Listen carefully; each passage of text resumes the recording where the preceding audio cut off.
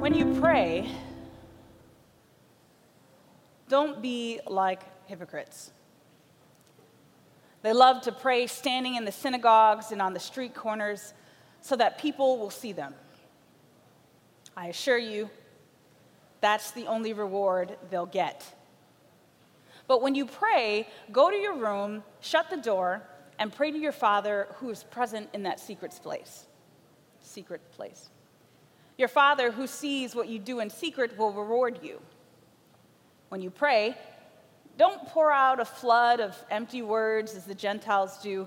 They think that by saying many words, they'll be heard. Don't be like that, because your Father knows what you need before you ask. Pray like this: Our Father, who is in heaven, uphold the holiness of your name. Bring in your kingdom so that your will is done on earth as it's done in heaven. Give us the bread we need for today. Forgive us for the ways we have wronged you, just as we also forgive those who have wronged us. And don't lead us into temptation, but rescue us from the evil one. If you forgive others their sins, your heavenly Father will also forgive you. But if you don't forgive others, neither will your Father forgive your sins. This is the word of the Lord. Let's pray. Father, we often don't know what to pray for, or what to pray about, or how to pray. There's a lot we don't know. And so we simply ask that today, this morning, this afternoon, you would teach us. We ask humbly in Jesus' name. Amen. That version of the text of emphasis was coming from the Contemporary English Bible, so if it sounded a little bit different, the Lord's Prayer, that's why. And obviously today we're going to speak on that passage. But as we jump into that, there's a story that you may know very well. And it was a Disney film. It's called Aladdin. And the story of Aladdin goes something like this. There's this magical lamp. And if you access this magical lamp, that there is a powerful spiritual being who grants you any 3 wishes that you would like. Of course, there are a few stipulations, but any 3 things that you want. Of course, this is the Western version of what a genie is, but any 3 wishes. No questions asked. There's no friendship that needs to occur. Ask whatever your heart desires, and you can walk away. You can do that 3 times. And in a very real sense, the concept caters to a very selfish reality of human beings. Now, if you've seen the film Aladdin, you'll know that there is a evil guy, his name's Jafar, and there's this kid Aladdin, and he convinces this poor broke kid Aladdin to go into this cave of treasures and bring out this magical lamp, which evil Jafar wants to use so that he can become the strongest, most powerful sorcerer in the world. And long story short, Aladdin goes in, gets greedy, and tries to steal a couple other treasures, and so gets locked in the cave, ends up having to use one of the wishes from the lamp to escape, and then the story goes on. The sorcerer doesn't win in the end, etc. Aladdin uses his 3 wishes, the genie is set free, etc., etc. That's the story, in case you were wondering if you've never seen it. But that's not what we're talking about today. What we are talking about is this concept, this transactional concept, that you could ask for whatever you want for your own gratification, sometimes, and for many, at the expense of other people, and receive it. And I fear that often we may approach prayer in this way. We treat our prayer life, like it's a transaction. I ask for this, you grant me this. And this concept is not new. This is the underlying idea with a number of idolatrous gods of ancient times. I do this, God does that. But the thing with free will beings is that it works a little bit different. God has created us a bit different. With God, I ask for this, and he chooses how he will respond. When God asks for something of me, I choose how I will respond, because you don't operate by transactions with beings whose primary existence is founded on a deep relational experience. It's a relationship, not a transaction. So we get to Matthew chapter 6, where we found our text of emphasis, and Jesus is expounding kingdom principles on the concept of prayer and many other things, because this is right in the middle of the discourse of the Sermon on the Mount. Jesus gives a template of how to pray. Now, it's just a template. It isn't the only way, but the ideas that we should understand as we come before God in prayer are here in this passage. And so this is Jesus' first public discourse. And what I mean by that is that this is the first time that Jesus is getting up and speaking to a mass public audience since stepping into his ministry at age 30. So these people are hearing, in a sense, the first message from heaven. What does Jesus say? What does he say? So he goes up on this mountain and he sits down, and his disciples come close to him, and he tells them how to pray and a number of other things, but he also repeats that in Luke chapter 11 because they need more details, because the disciples learn a little bit slow, like me. And he's sharing with the disciples, he's sharing with a multitude of people on the base of the mountain, and he begins undoing the teachings of the religious leaders of the time. He begins teaching kingdom principles, or the gospel of the kingdom. And so he starts, "Blessed are the poor in spirit, for theirs is the kingdom of heaven." What?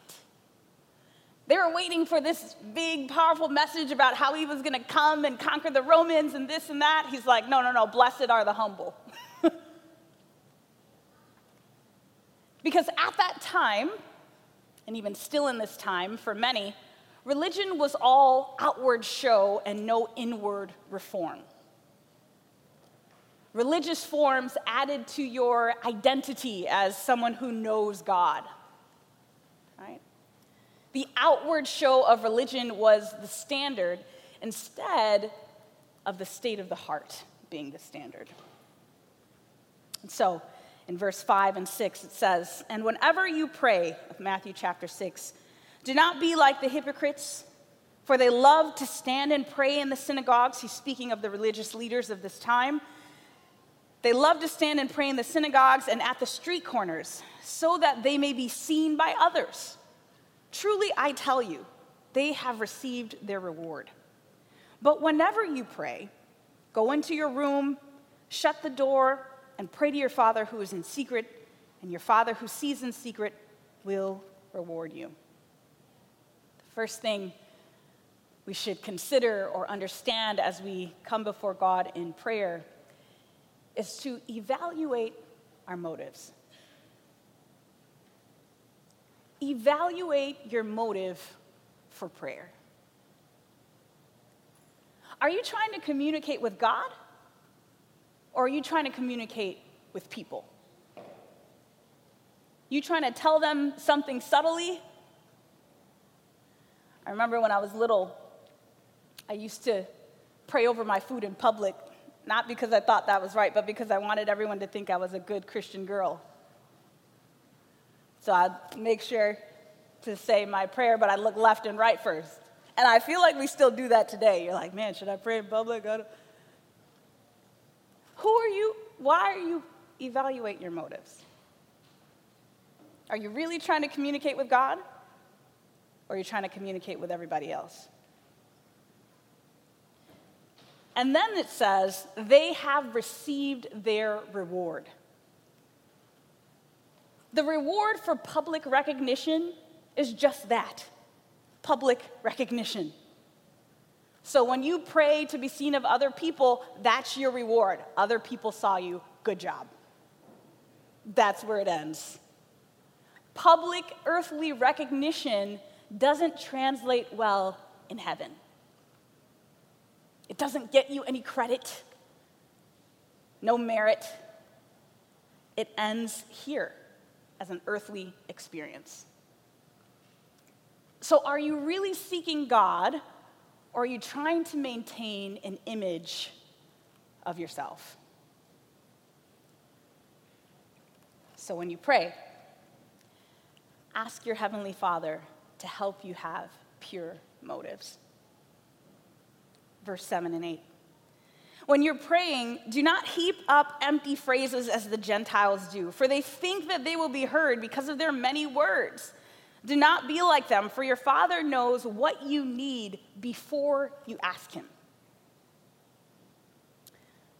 Here's something to understand as you come before God in prayer. Let go of meaningless form. God already knows what you need. You don't need a billion words to articulate things that God already knows. There are many ways to talk to God. I think back to my childhood days of going to church, and I'd be like, who's praying today?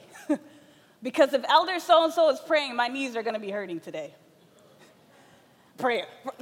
Minutes and minutes and minutes, this man is still praying. You getting up, knees shaking. Why? Why? Is that necessary? They say that the longer someone has to pray in public, they miss the private prayer in their own time. Your prayer doesn't have to be long. He would start, oh God of the limitless sky and sea. You like, oh man. Here we go. Buckle in. Not necessary. Not necessary, okay? There are many ways to talk to God. Some say this form, some say that form.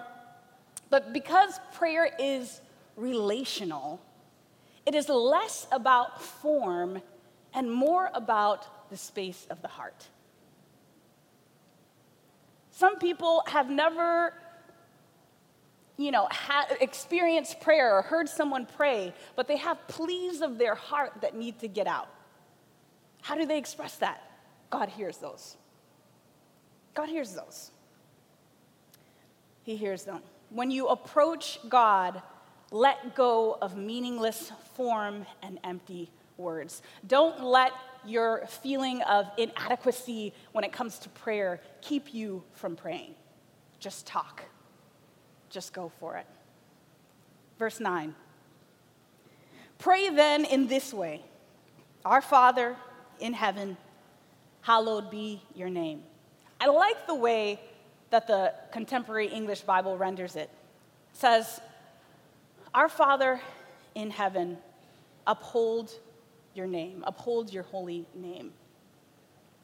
When you come to God in prayer, be specific about who you're praying to. For those who know, I'm speaking to believers here.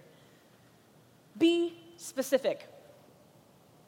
There's only one God, the Father of lights.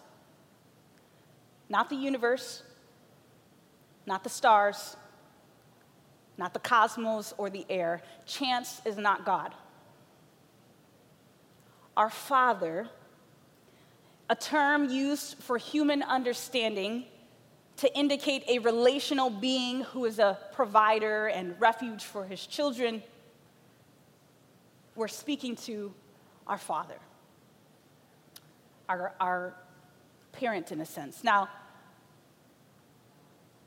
Jesus says, pray our Father. Jesus is including us in his family. Jesus he says, I am not ashamed to call them brethren and sistren, right? We are a part of the family of God. So you're coming to family when you pray. You're coming to family.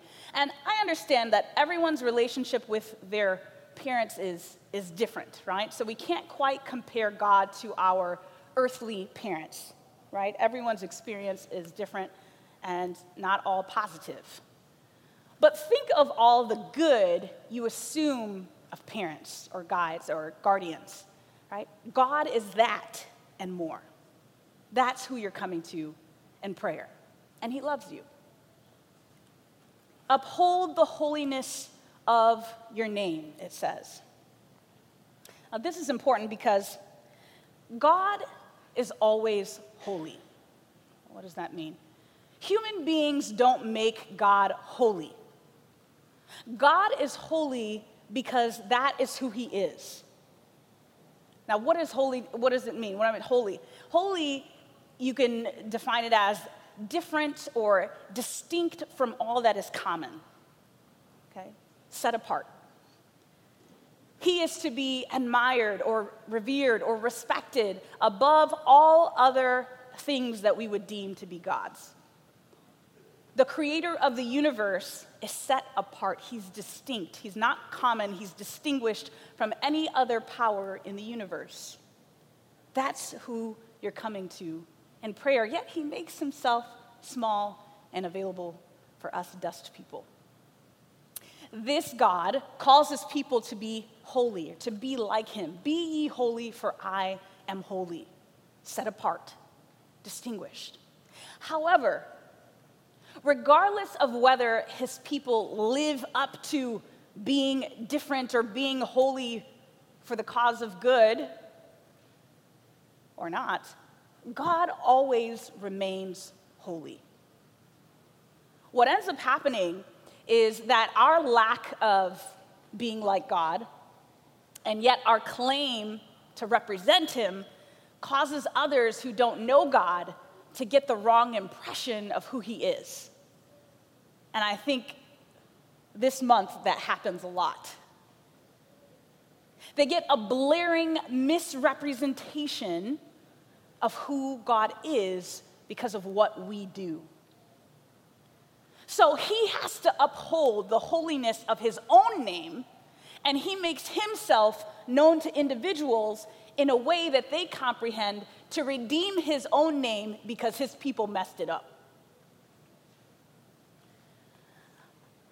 When I was coming up, I know one problem that I had with church and with church folk early on was they were hypocrites. They were fake, inconsistent. And I realized later it wasn't God that I had a problem with. It was people. It was people. They were a blaring misrepresentation of God. And in fact, Scripture has recorded that human beings have failed 100% of the time at being holy or set apart. Every single time. Failed. Why? Because you can't be like God without God, and we keep trying to do that. We keep trying. Verse 10. Your kingdom come, your will be done on earth as it is in heaven. When you come before God in prayer, be willing to fulfill the will of God in the here and now as it's fulfilled in the kingdom of heaven. When God speaks, the angels enjoy, they desire to do the bidding of God. Because they know that doing the bidding of God is the highest purpose they will ever do, they will ever fulfill. And the same here. What is God's will and purpose for you in this world, in this time? Would you be willing to set aside your personal plans, your personal goals, to agree with what you think God is calling you to do? Thy will be done on earth as it is in heaven. And then Jesus, in the narrative of Scripture, in the Gospels, he talks to the disciples and he's like, look, the kingdom of heaven has come upon you. It's here. It's come unto you. Live your life here on earth, understanding that God is the one who you've allowed to guide your way. His will be done on earth as it is in heaven. Things would look a lot different. Things would look a lot different. And you know what? Sometimes we do good things that God didn't ask us to do. Like, there are a lot of good things that could be done in this world, but maybe that's not a job for Michelle to do. God didn't call me to live a life like Mother Teresa. He called me to something else. That's also fulfilling the will and purpose of God. Not just doing good things, doing what God asked you to do to fulfill his purpose. So how does operating according to God's will impact how you see the world, how you engage with other people? Thy will be done on earth as it is in heaven. Verse 11, give us this day our daily bread. Understand who is the true supplier of your basic needs. You know, it's easy to think that because you go out and work and you get a paycheck and you provide, you go grocery shopping and do all of these things, that you provide for your means. And in a sense, that's true. You don't work, you don't eat. But ultimately, in the scope of reality, God is the source of all things and allows you the capability to go out and get what you need to thrive. The world wouldn't function without God as its source. We pray not simply because we have basic needs. We pray because we need God for everything.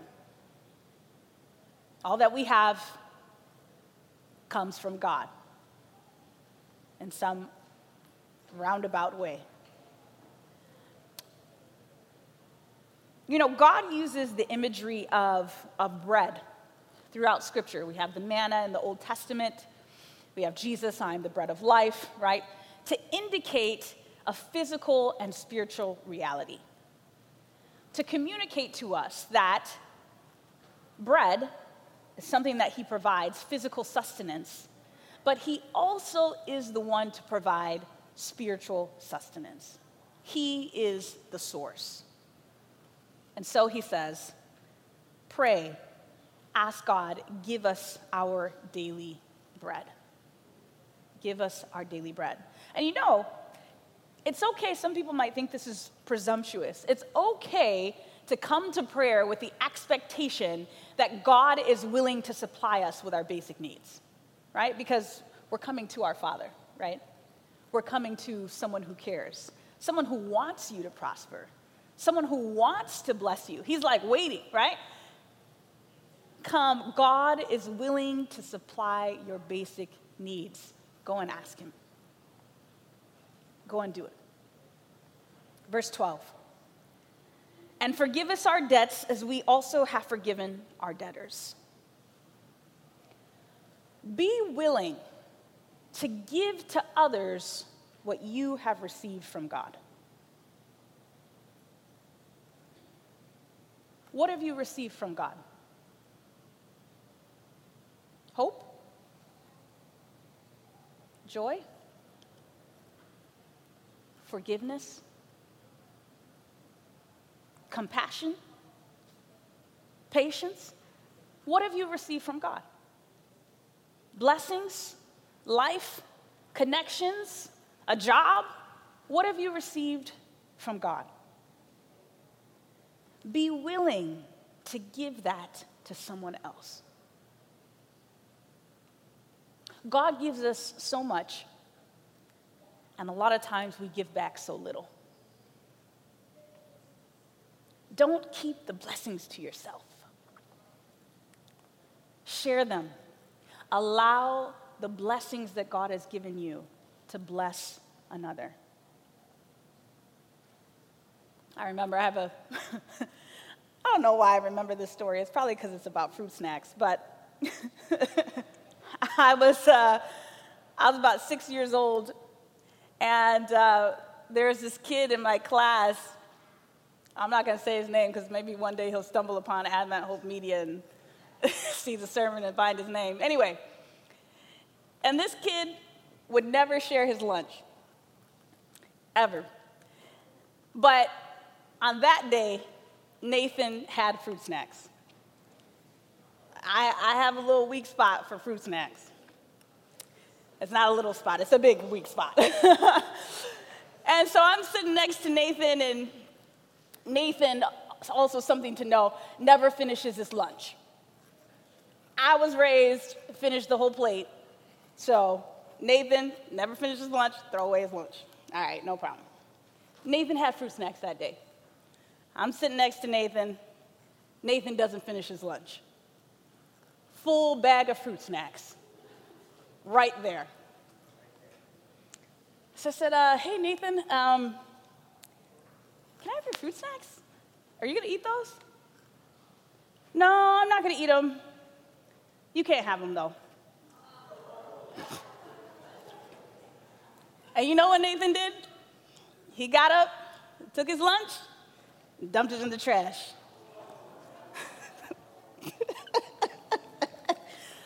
That's why I remember that. I'm still hurting to this day. Oh, man. Nathan didn't share his fruit snacks. He took what was a blessing to him, used what he wanted, and then threw away the rest. We use the blessings that God has given us, and when we're selfish, we discard of them and don't think about anybody else or how it could bless someone else.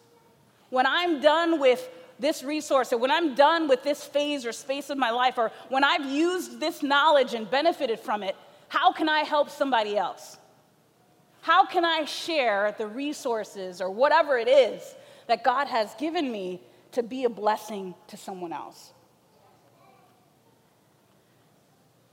And instead, we squander it or keep it selfishly to ourselves. Let all of the little children come. No.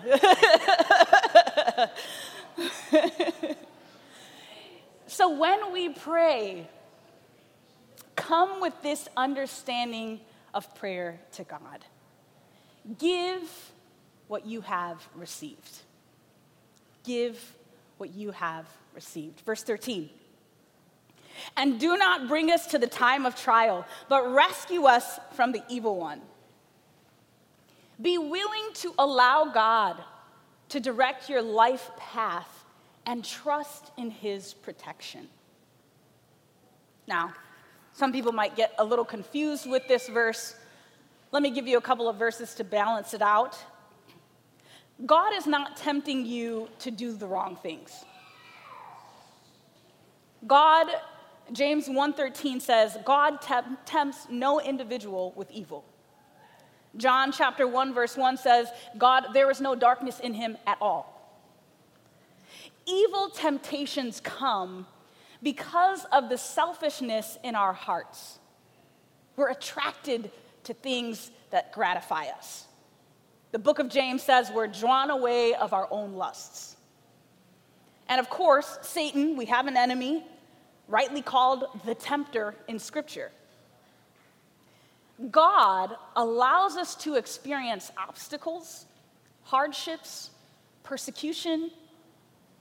We call them the trials of our faith. Do they feel good? No, of course not. Do they come to everyone? Yes. These are opportunities for growth in our journey with God. They're the continual lessons of how to trust God. James chapter 1, verse 2 through 4 says, "Beloved, consider it all joy. Consider it all joy when you fall into diverse trials, knowing that the trying of your faith produces patience." And then Scripture says in 1 Corinthians chapter 10, verse 13, "No testing or no temptation has overtaken you that is not common to everyone." We're all experiencing something. But God is faithful, and he will not let you to be tested beyond your strength, but with the testing or with the temptation or with the trial, he will provide the way out so that you may be able to endure it. Saying that God doesn't put something in front of you that he doesn't give you power to overcome. And so it says, "Lead us not into temptation, but deliver us from evil." Evil is all around us. And evil is also within us. Deliver us from ourselves. There is an internal deliverance and an internal work that must continually happen by the grace of God. That's the work of the Spirit. To continually prune, to continue to refine. One of my favorite verses, Proverbs chapter 17, verse 3. It says, "The refining pot is for silver and the furnace for gold, but the Lord tests the hearts." If you want a pure element, a pure metal, it says the refining pot is for silver. So they use a refining pot to pull out all of the dross, all of the unwanted materials in that metal to get a pure silver. Same thing with gold. You stick it in a furnace and you burn it and you burn all of the impurities out until you get pure gold. And the heart of man, the heart of human beings, the Lord tests. That is how you purify the heart of a human being, the Lord. When you pray, be willing to allow God to direct your path and trust in his protection.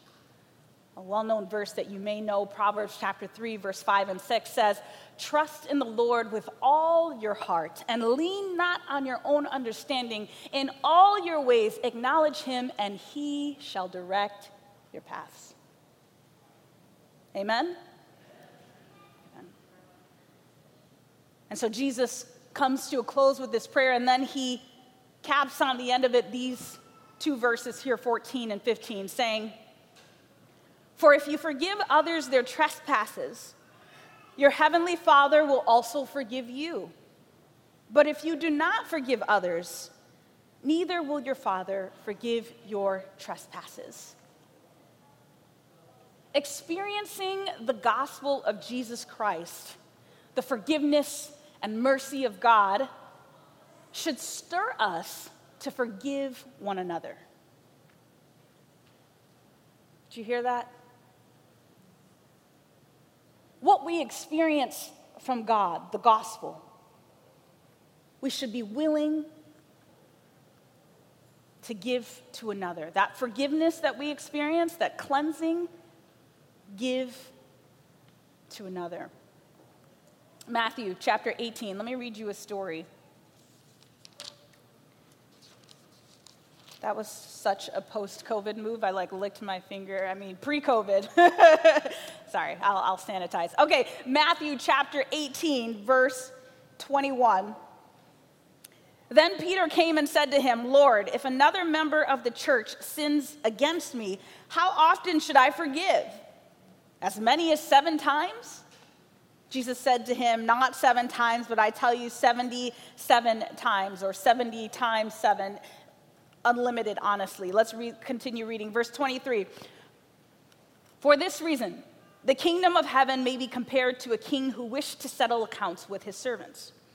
When he began the reckoning, one who owed him 10,000 talents was brought to him, and as he could not pay, his lord ordered him to be sold, together with his wife and children and all his possessions, and payment to be made. So the servant fell on his knees before him, saying, "Have patience with me, and I will pay you everything."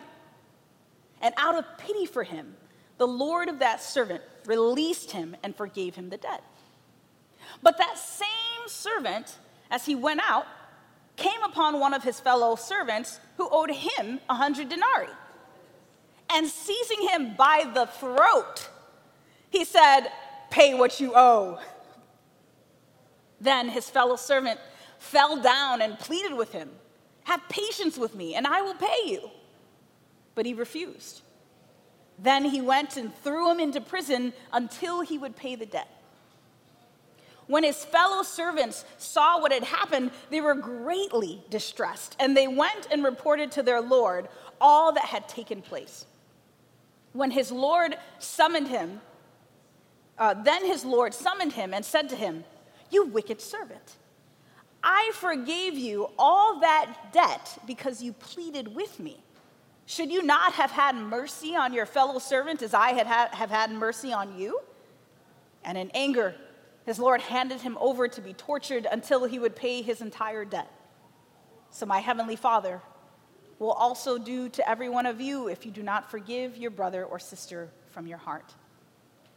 A little violent, that ending there, but there's context. It's a parable. There's no way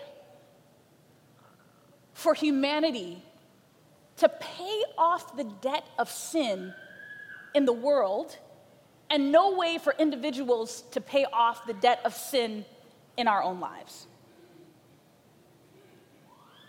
There's just no way. There's no way to live up to God's standard of goodness from our own work, our own behavior, our own efforts. We can't give God what he wants. We can't. God knows that.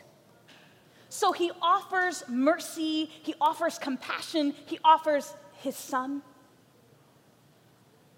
He excuses the debt and pays it himself with his life. Because that's the kind of debt that we're in. One that requires blood. One that requires life. And a life sufficient to cover all of humanity. The gospel is an all-inclusive concept, meaning including everyone. It impacts everyone. Forgiveness from God comes to you or comes to me, and then I am to then extend that same forgiveness to my neighbor. And then, God willing, that neighbor then extends that forgiveness that they experienced to another neighbor. And maybe they even begin to inquire, how is this possible? How were you able to forgive me when I've wronged you so deeply? And then you tell them the source is God. Because it's supernatural. One who is forgiven much, Scripture says, loves much, and it's usually these people who share what they've been given from God. Now, this is all easy to say, to get up here and talk about forgiveness. But it's not easy. I wake up mad at somebody every day. I got a list. And I'm like, Lord, help me. Help me. Melt the ice in my heart. Because I know what you've done for me. Help me to give that same relief to somebody else. Easier said than done, but not impossible. But not impossible. When we pray, approach God with a spirit of forgiveness. Be ready to receive it, and be ready to give it. In short, pray like you're building a relationship, not like you're making a transaction. Okay? You're having a conversation. You're talking about the deep things of your life. It's an exchange of heart for heart.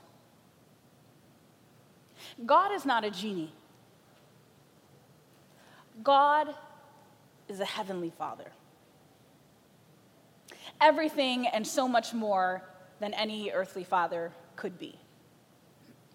Now, what does this look like in real time, right? Every day praying. Because I know there may be many of us who struggle with that.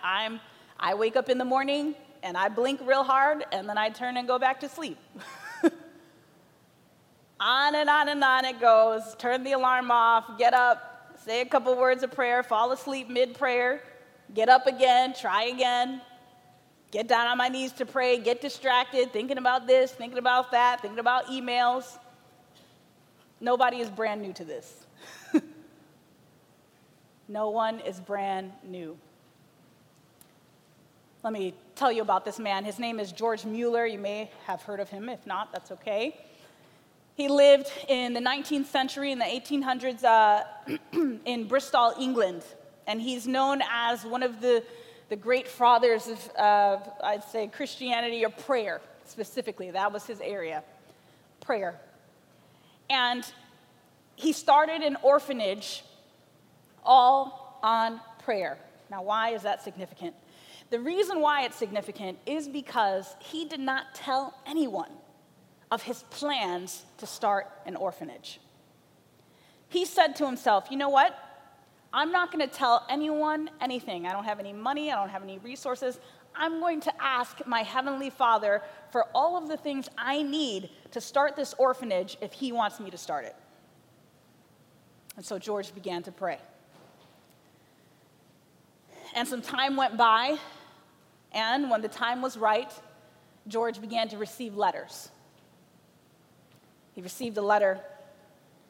George, we hope you're well. We heard about your orphanage, and we wanted to send you this money. And there in the envelope was some money. Who told them? Who knows? It wasn't George. He gets another letter. We want to donate these resources for the orphanage. We want to donate this building. Another letter, another, until he had everything that he needed to begin the orphanage. All on prayer, because he said, I want the saints of God to know that the God of Scripture who answers these prayers is the same God today and will answer mine. And so he did it. And so George Mueller records his life in all of these journals. And in these journals, he had over 50,000 recorded answers to prayer. 30,000 of those were prayers that he prayed and were answered in that day or within the hour of which he prayed them. And in his writings, he shares about struggling to pray for the first 10 years of his faith journey, like you and me. I didn't feel like praying. Couldn't pray. It was too hard. Couldn't focus. And he struggled to get into a spirit of prayer. He didn't feel like praying. And then the tide turns and something happens to where things changed, and he started spending a significant amount of time in prayer. I'll read you what he says. He says, I scarcely ever suffer now in this way, struggling to pray. For my heart being nourished by the truth, being brought into experiential fellowship with God, I speak to my Father and to my friend about the things that he has brought before me in his precious word. We'll talk about Bible study next week.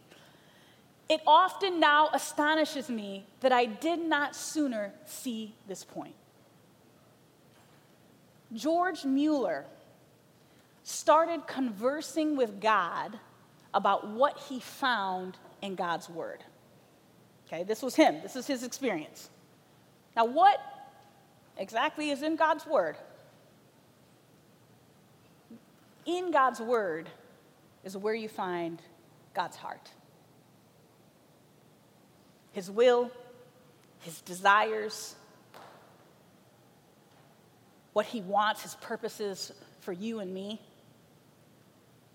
And so George would look at that, he'd read a scripture or two, and he'd start talking about that verse.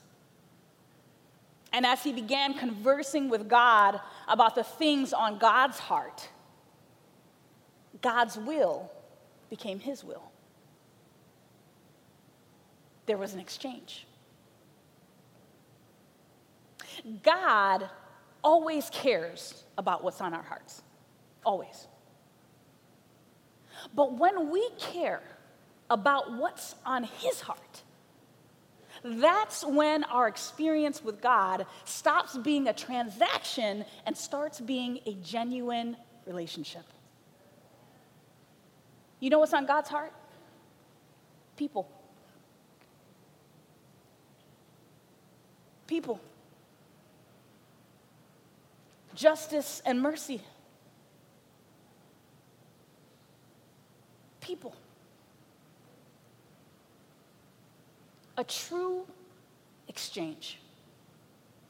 Heart to heart. God is more than a genie. God is more than a genie. Have you exchanged hearts today? It's okay. We all have to start somewhere. So I want to challenge you this coming week to take some time and talk with God. You don't have to close your eyes. You can be on the subway. You can say it out loud. You can say it in quiet. You can say it in a closet. You can say it on a mountaintop. Talk with God. Find your favorite scripture or a passage. Tell God why that means so much to you. Think and reflect on the good things, the blessings that you had in your life that God has given you. Thank him for them. Ask God for forgiveness where you know you fumbled, and then ask him to help you extend that same forgiveness to someone else. It doesn't have to be long. It doesn't have to be pretty and flowery. But talk. Just make sure it's genuine. So my last question is this. Do you want to exchange hearts with God? I hope that you do. I hope that you do. And in the name of Jesus, may this be our experience. Amen.